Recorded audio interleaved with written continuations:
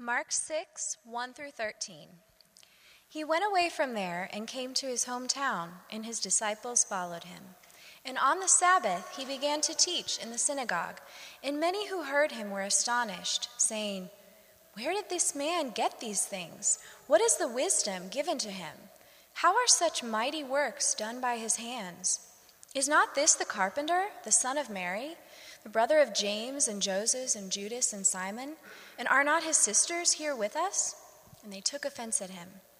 And Jesus said to them, "A prophet is not without honor, except in his hometown, and among his relatives, and in his own household." And he could do no mighty work there, except that he laid his hands on a few sick people and healed them. And he marveled because of their unbelief. And he went about the villages teaching. And he called the 12 and began to send them out 2 by 2 and gave them authority over the unclean spirits. He charged them to take nothing for their journey except a staff, no bread, no bag, no money in their belts, but to wear sandals and not put on 2 tunics. And he said to them, "Whenever you enter a house, stay there until you depart from there.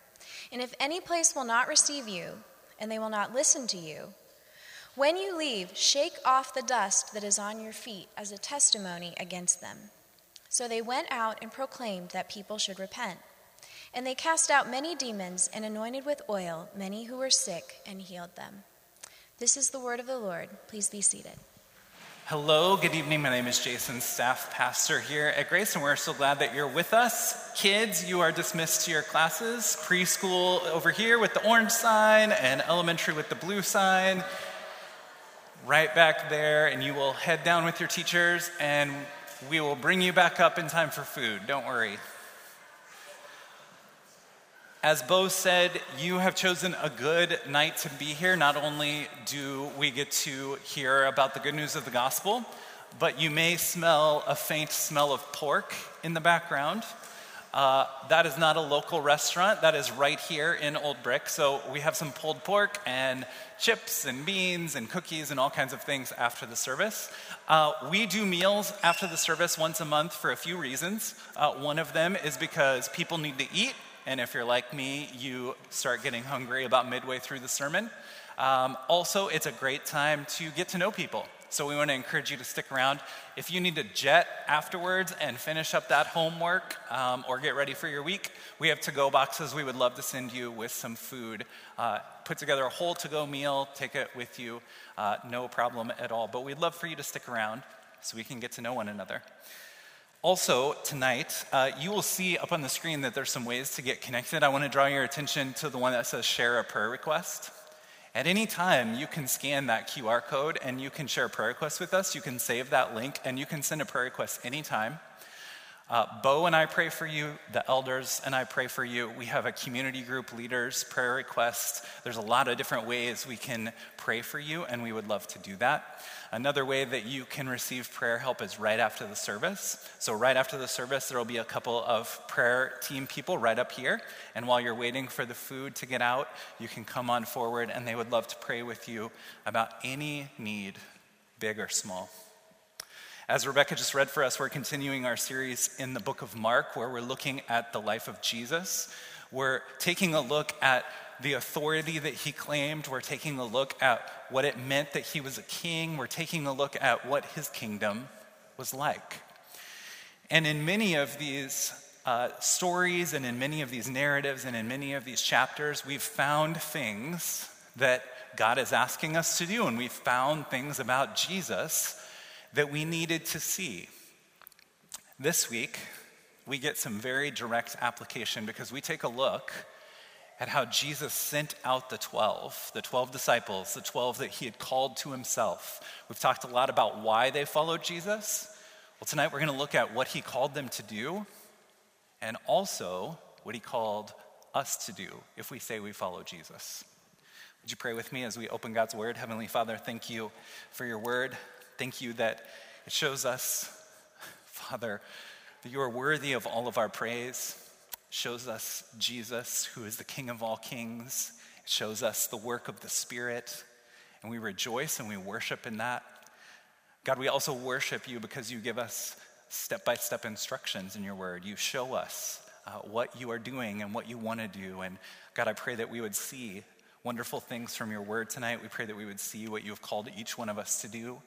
God, we pray that we would see both your general call on your disciples, but then we would even be bold enough to ask for a specific call on each of our lives. And we pray that ultimately we would glorify your Son, Jesus. Jesus, you're worthy of our lives and our praise. And Father, we pray that you would send us out from here ready to be your apostles, ready to be your disciples, ready to be those that take the good news of the gospel to a world that's in desperate need of good news. Father, there's bad news everywhere. Father, we pray that you would speak through your Spirit's power tonight. In Jesus' name, amen. Mark chapter 6, you'll see up on the screen verses 1 through 13. If you would open your Bibles with me or your Bible app with me. I'm not going to put the verses up on the screen tonight, but we are going to go through a few of the sections here. So first we have Mark 6, verse 1, and it sets the stage. He says, he went away from there, and he came to his hometown, and his disciples followed him. So just to refresh our memory, how many of you are from Iowa City or the Iowa City area, born and raised? 1, 2, 3, there's about 12, and 4 of them are my children. Okay, that's pretty normal. We have usually about 10% that were actually born here or less. So a lot of us are not from here, so we can all relate to the experience of going back home, going back to our hometowns. I lived in my hometown of Kansas City, Missouri for 22 years, and I've lived here for 17, but Kansas City will always be my hometown. I know lots of people there. The majority of my family is there. I don't have to look at a map when I'm in Kansas City. It's my hometown. Going back to your hometown can bring on a lot of different emotions because we're welcome back into town in many different ways. Here we see Jesus in his hometown, the hometown of Nazareth. We see what it's like when he goes back to his hometown. It can be a little surreal and weird or even awkward or painful for us. Well, Jesus can relate to that. Let's look at verses 2 through 6. And on the Sabbath, he began to teach in the synagogue, and many who heard him were astonished, saying, "Where did this man get these things? What is the wisdom given to him? How are such mighty works done by his hands? Is it not the carpenter, the son of Mary, and the brother of James and Joseph and Judas and Simon? And are not his sisters here with us?" And they took offense at him. And Jesus said to them, "A prophet is not without honor except in his hometown and among his relatives and in his own household." And he could do no mighty work there except he laid his hands on a few sick people and he healed them. And he marveled because of their unbelief. And he went about among the villages teaching. Jesus is not respected in his own hometown. Not only that, but his power seems to be limited. He's not doing the same amazing miracles that he's doing in other places. It says he just put his hands on a few sick people. This is a direct contrast. The reason it says few here is because he'd been healing many. And as we've seen, he had spiritual authority, he had physical authority, he had authority over life and death. We've seen that in story after story, but here in his hometown, it seems he's limited. Why is that? Jesus not respected in his hometown. It says here that there was a lack of faith. That lack of faith was for two main reasons. We're going to get more into this in a couple weeks when we talk about faith, miracles, and unbelief. So we'll talk more about this in a couple of weeks before Thanksgiving. But two reasons that I want to point out tonight why Jesus was not able to do as many miracles and why we see this lack of faith. First, because it was his hometown, there wasn't just a lack of faith among individual people, there was a corporate lack of faith.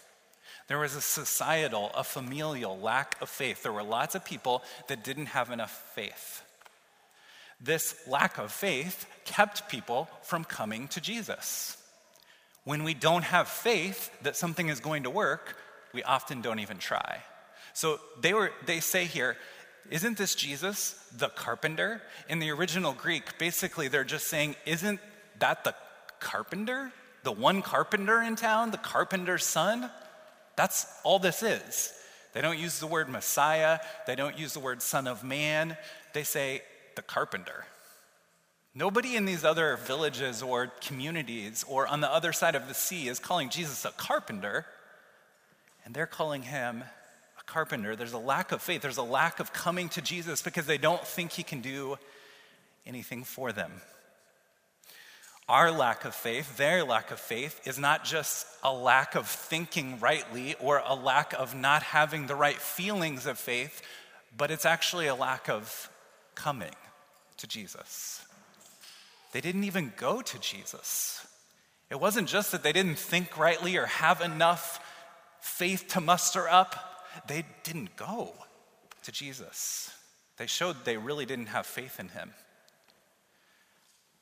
So the first reason is there was a corporate lack of faith. And then the second reason is one we've spoke of already, because it was his hometown. If you're a medical professional, you may be familiar with the experience of people coming up to you randomly and asking you for medical advice. A lot of times it's your very own family that is asking you for medical advice. Can you look at this spot that I have? And they lift up their shirt at Target or whatever. It's very awkward. My wife is a respiratory therapist, has been a medical professional for 20 years, and people just have this random idea that she probably wears scrubs, and so they're like, "You're a nurse, right?" She's like, "No, but try me. Let's see what you're gonna ask." Nurses, doctors, medical professionals, even people that work in the hospital get asked their medical advice all the time. Not so as a pastor. Not so as a pastor. My family, the only thing that my family requires of me is both sides of the family. If I'm at a family function, it's like, "Oh, we know who's praying for the meal. There's a reverend in the house." Yeah, I have stories about that. I'll save them for another time. We have other things to talk about. People don't come to me and ask me advice in my own family. People rarely even ask me to perform their wedding, baptize them. A lot of the pastoral duties that I do for people in my congregation, random acquaintances, or just someone that's looking for a pastor, but my own family rarely, if ever, comes to me. My brother, a while back, was having some theological questions, and so he went to this pastor that he didn't even really know. It was like a pastor of a family member or something, and he just dropped it in a conversation. "Yeah, I had some theological questions I was wrestling with, so I went and talked to this pastor that I've never talked to before." Like, do you know what I do? This is a little bit of what was happening to Jesus. My family doesn't come to me as a pastor because I'm just a guy. I'm just the carpenter guy. I'm just the brother.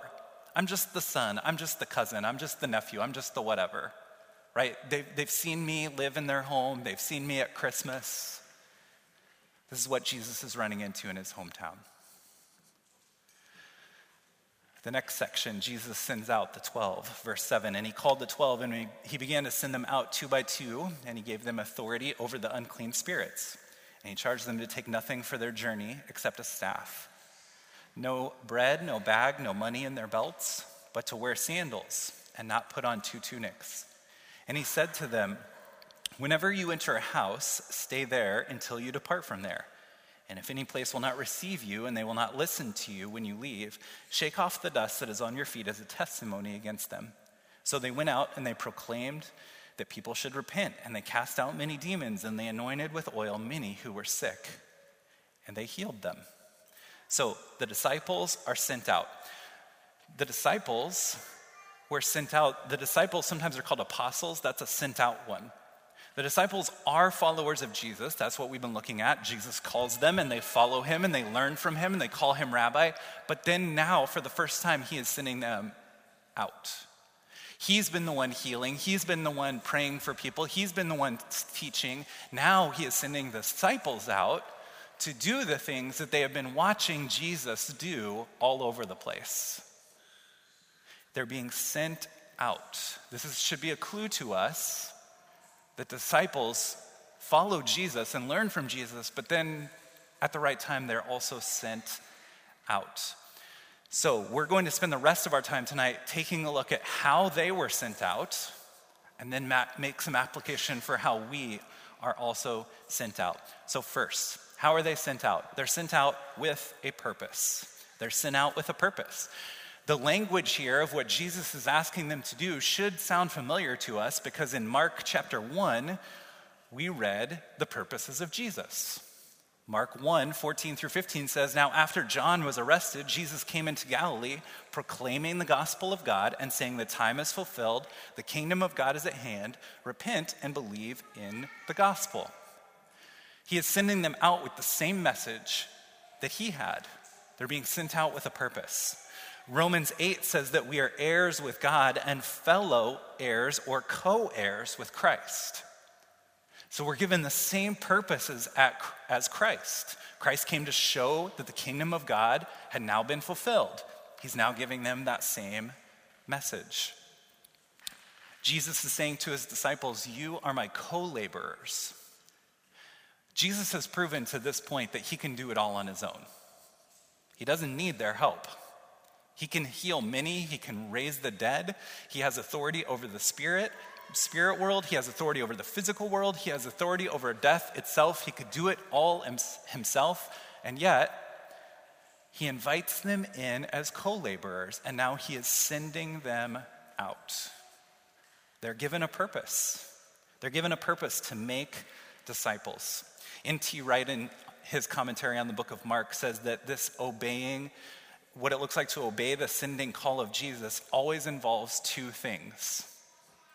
It always involves listening to the prophetic call of God, same kind of call that Jesus is giving to the disciples here. It's listening to the call of God, listening to when Jesus says go, and then the second step is listening to the needs of the suffering.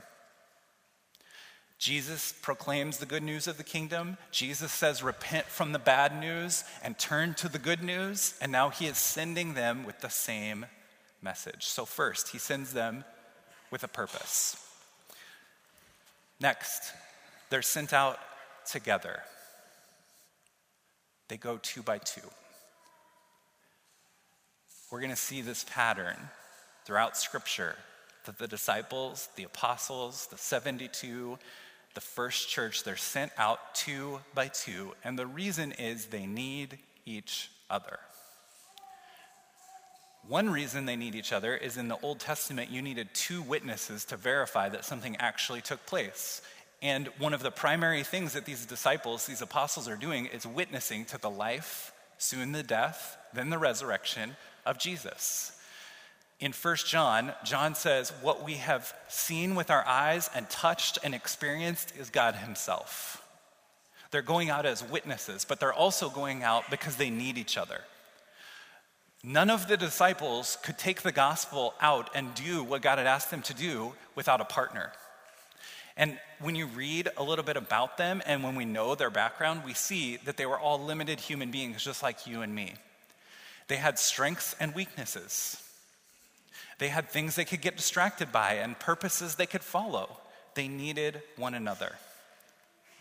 They needed to do it together. They needed one another's gifts and one another's stories to come out in order for the mission to be accomplished, in order for the message and the good news to go out. They needed one another. And if you read the book of Acts, you keep seeing the apostles, the disciples, the early church working together, encouraging one another, lifting one another up, rebuking one another when necessary, helping one another understand the full nature of the gospel. They needed one another. They go out with power.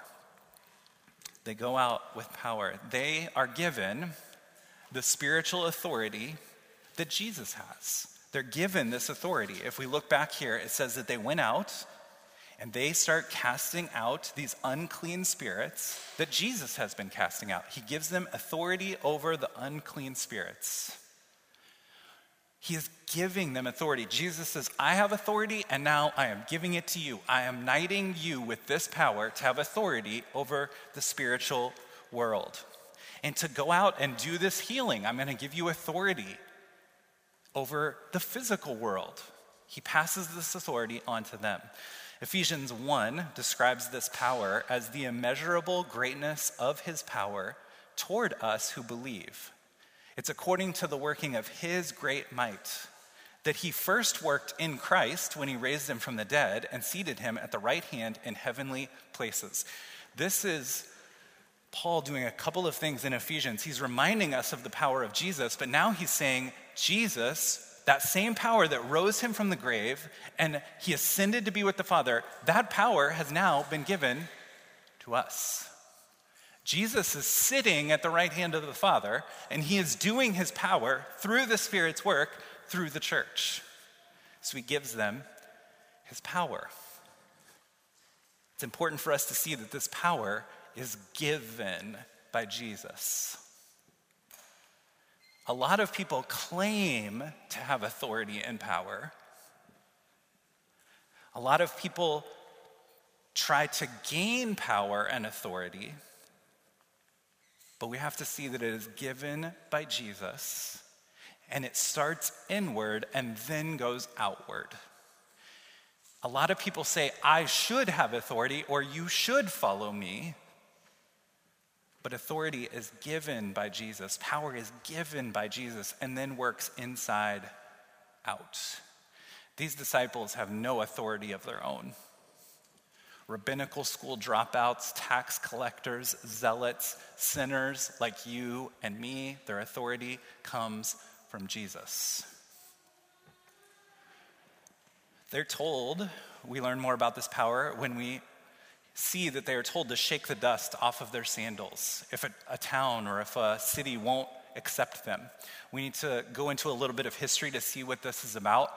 So the Jews in the first century, when they would go to a Gentile land, before they would come back into the Holy Land, before they would come back into Jerusalem, when they would come back on the west side of the Sea of Galilee, like we learned about a couple weeks ago, they would literally dust the sand and the dirt and the mud and the poop off their sandals so they wouldn't track Gentile dirt and poop and mud and sand back into the Holy Land. Jesus is using that language for a reason, and he does something remarkable. He tells them to do that in any city that will not receive them. Any city. So before, the Jews would only wipe their feet if they were coming from a Gentile land back into the Holy Land, but Jesus said, no, it's not about Jew and Gentile anymore. It's about who believes. And those that believe, those who receive you, those that show hospitality towards you and listen to you, they are the ones that you can help. And you can allow them to help you. But if they don't believe, if they don't come to you, if they don't set a table for you, if they don't welcome you with hospitality, you move on. You move on to the next city. This is a reminder to us that they did not have the power to save. It was the Spirit's work. It was not in their power to save people. We, like they, will find that we will never change the world until we realize that we can't. We will never change the world until we realize that we can't. It is so easy to get off on our own agenda, trying to save the world. We try to save our kids, we try to save our spouse, we try to save the church, we try to save Iowa City, we try to save the world, we try to save our siblings, we try to save our parents. It's exhausting. It's because we're trying to do the work of Jesus. We'll never change the world until we realize that Jesus changes the world through us. Jesus changes the world through us. He could do it without us. He does do it without us. He does do it despite us at times. But just like the disciples, out of his goodness, he invites us in as co-laborers with him. So we're sent out in power. We're also sent out with provision. They're told, you don't need to take all these things. He lists all these things you don't need to take with you because I'm going to provide for you everything that you need. Jesus has a lot to say about how we should think about our possessions, our stuff, and he has a lot to say about how he will provide everything that we need. There's this incredible passage in the Sermon on the Mount in Matthew 6 where Jesus talks for several verses about storing up treasure in heaven, not hoarding things, not valuing things over the things of the kingdom, not valuing physical possessions or money or security or affluence, but instead having stewardship and giving things away and not having more than we need in order to lay up treasures in heaven. He talks about giving things away, and then right after that is the section on do not be anxious. Jesus is saying the key to not being anxious that you'll have enough is to give it all away. It's very similar to what he's telling the disciples here. Don't take these things with you. They're just going to slow you down. They're just going to keep you from doing what I actually want to do, and I'm going to take care of everything that you need. I have set people in places where you need hospitality. I have put food where you need food. I have provided clothes when you need clothes. I have provided for you just like I provided for my people in the desert. When they wandered around in the desert for 40 years and had all the food that they needed and their sandals never wore out. I buy new flip-flops every summer. Theirs never wore out. Jesus provided for them everything that they need. In my Bible reading plan, I've been reading in 1 Kings, and God sends Elijah out to be his prophet, and he says, don't take anything with you. Don't take any food or water, because the place I tell you to stop, the ravens are going to bring you bread, and I'm going to fill the brook with water, because I'm going to give you what you need. You speak my words, and I'll give you what you need. He promises his provision. He promises his daily bread. He even promises rewards in heaven when we do his will. Lastly, he sends us with his presence. Jesus tells his disciples, I'm going to go away for a little while. I'm going to die, rise again. I'm going to go away for a little while, meaning he'll be back, but I'm going to go for a little while. And you're going to be filled with sorrow, but it's better if I go, because I'm going to send the Spirit to help you. He says, I'm going to be with you all the time. I'm going to be with you all the time. When my kids are very young, they are not comforted by deep theological takes that I want to give them, or logic, or rationale, or trying to talk them out of being afraid. I was able to do that with one of my younger kids this week. Just rationally talk him through things, and then he wasn't afraid anymore. Piece of cake, right? When they're young, first off, doesn't work. When they're crying, when they're upset, when they're terrified, when they're having a bad dream, none of that works. The only thing that works is saying, I'm with you. I'm here. I'm here. It's okay. Even physical hugs, holding hands. I was walking through the parking lot, and my youngest had his hands full of all the goodness they give children after soccer games. He had all his goodness that they give children after soccer games, but he put it all in one hand, and he reached out his hand, and he grabbed the loop in my sweatpants like this. So he would be holding on to me as I went through the parking lot. I didn't tell him to. He just did it because he knows he's safe if he's with Dad. He tells the disciples, I'm going to send you out, and it's going to be scary. I send you like sheep's going out to wolves. He even starts to tell some of them, you're going to give your very life for me. But he also tells them in Matthew 28 that he will be with them always. Jesus said to them, all authority in heaven and on earth has been given to me. Go, therefore, and make disciples of all nations, baptizing them in the name of the Father and the Son and the Holy Spirit, teaching them to observe all that I have commanded you. And behold, I am with you always to the end of the age. He says he'll go with us. I don't know if you're like this, but for me, it's easy for me to remember that I need a lot of help when I'm preaching, when I'm sharing my faith cold turkey with someone, when I'm praying for someone that may or may not be possessed by a demon, When someone has a chronic illness that I've been praying for years, I know I need God's power. But in each 24-hour period, I'm like, I got this. And then it just usually takes me a few hours to figure out, I don't got this, I don't got this, I don't got this, I'm in too deep. He says he'll go with us through things big and small. He says you're gonna be able to heal and raise the dead and pray out demons, and I'll also give you another tunic if you need it. I'll also give you your daily bread if you need it. I'll give you someplace to stay if you need it.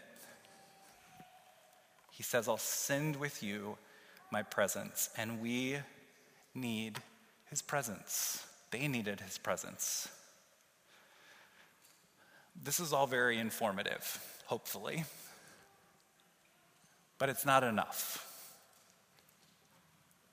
We have to first make sure that we know that this call is for us.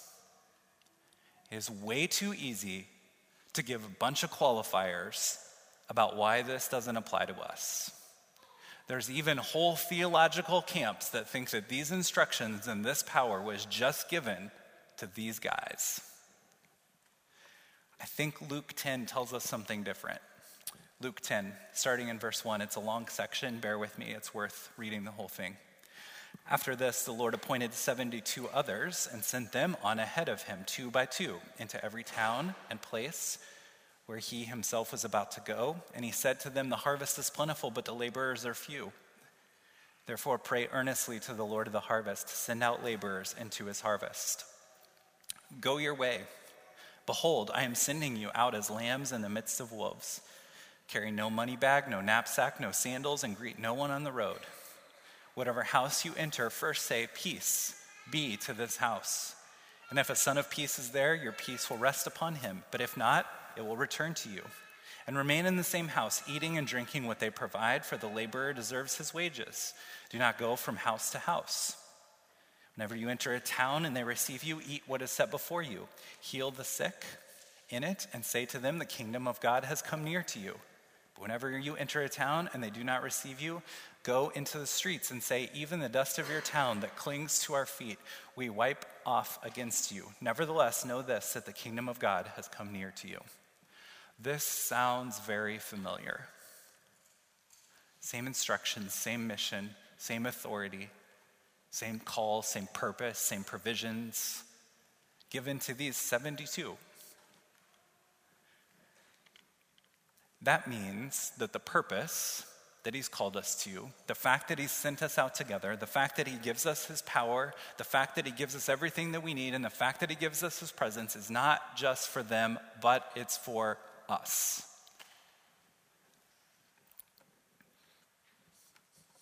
And we need it. We need it. It is so easy for me right now to get excited about starting a church and forget the purpose that church exists to begin with. It's so easy for me to think that I can do it on my own. And that other people need me, but maybe I don't need them. It's so easy for me to try to do everything in my own power. And not just start churches, talking raising kids, loving my wife. It's so easy to think that I have what I need because I'm so affluent. It's so easy to forget that Christ offers his presence with me. Because sometimes I just feel alone. We need these promises. We need this call on our life. First, we need to remember our purpose. Friends, if we forget the good news of what Jesus has done for us, we don't have anything to share. We need to remember the purpose for which we're called. We need to remember the purpose for which we're sent out. And I'm going to be honest with you, I came back from sabbatical crystal clear on the fact that I have no more time in my life and no more energy for playing church. I'm sick of church meetings. I'm sick of talking about stuff that never happens. I'm sick of spending time and energy and money on things that don't make disciples. We need to remember the purpose of why we follow Jesus and why we know good news and how lost this world is. Next, we need to do this together. We live in an individualistic yet globally connected society. We are connected superficially with more people than is imaginable, yet we're isolated and lonely. We are affluent and we have great ability to influence other people, yet our society lacks the character to provide strength and good news from the inside out. It's a dangerous recipe for isolation, loneliness, lostness, depression. We need to do this together, and we need to offer other people the good news of knowing their God and knowing others in biblical community. Third, we need the power of God. We need the power of God to remember where power comes from. We need to remember that it's Christ in us that is the power. We have so much theological education. We have so many resources that we can forget where real power comes from, and we start doing it in our own strength. Fourth, we need provision. We need God to provide our daily bread. Whether we're sharing the gospel, healing someone, trying to raise our kids, trying to make it through school, trying to have a career, trying to figure out what in the world God wants us to do, trying to share Christ with a society that doesn't care at all. We need the power of God. And lastly, we need his presence. We desperately need him to go with us. The most comforting thing for me when overcoming my own rampant anxiety is knowing that he will be with me. Knowing that he will be with me. It's actually the only thing I can count on, that he will be with me. No matter what I face, he will be with me. I'm an old man in this church. You're like, duh. Yesterday, a 4-year-old, 5-year-old, maybe she was 6, I don't know. But she told me at my son's soccer game, she asked if I was 30, and I gave her a sucker. But I'm like, oh no, I am not 30, sorry. You may think I'm an old man. As of this week, I have a 15-year-old. So in a lot of ways, I am an old man. I'm starting to have older kids. And I've learned a lot in 15 years, but I'm terrified. I don't know what I'm doing. I've reached the point in my life where I now realize my parents didn't know what they were doing either. It's terrifying. How do we survive childhood? As soon as I think I know something, I don't. I need the presence of God. I need to know that his Spirit will prompt me, his Spirit will teach me. I need to know that he is with me always to the end of the age. We need that promise in our life, the promise of his presence. We often think about God's grace as being somewhere on a timeline, somewhere in the past when Jesus died for us, somewhere in the past when we prayed a prayer at church camp, somewhere in the future when we get to be with him in heaven. This is not what Jesus is talking about, and this is not what the New Testament writers are talking about when they say the word grace. We need God's varied graces for all of life, all the time. We need his good news all the time. It's what we stand on. It's what we share with others. It's the hope for our marriage. It's the hope for our families. It's the hope for our workplace. It's hope for a world that is so lost, so lost and broken. No answers. No one has answers right now. No one has answers for what we do about rumors of war and wars all over, the lostness that we find amongst the affluence in America. More and more students getting education and riches and opportunities and being more and more depressed, isolated, and lonely. We need God's presence for ourselves, and we need the promise of God's presence to share with others. Would you stand with me? Father, thank you for the good news. Thank you for our testimony of your grace. We are trophies of your grace. We are vessels of your mercy. And we just carry it around in a jar of clay. We need you, Jesus, to fill us. We need your Spirit to guide us. We need your power working through us. We need your power and your help today. Father, I pray that we would remember that your call and your power were not just promised to your disciples or these 72, but is promised to us. We pray that we would stop trying to do it on our own and trust in you. I pray that we would have the faith to come to you and be healed. I pray that we would have the faith to come to you and receive from you. Father, thank you that you don't just give us grace at our moment of salvation and someday in the future, but you are giving us grace right here, right now, through your Spirit's presence, through the promise of the gospel, through the fact that we are in your hands. We worship you tonight.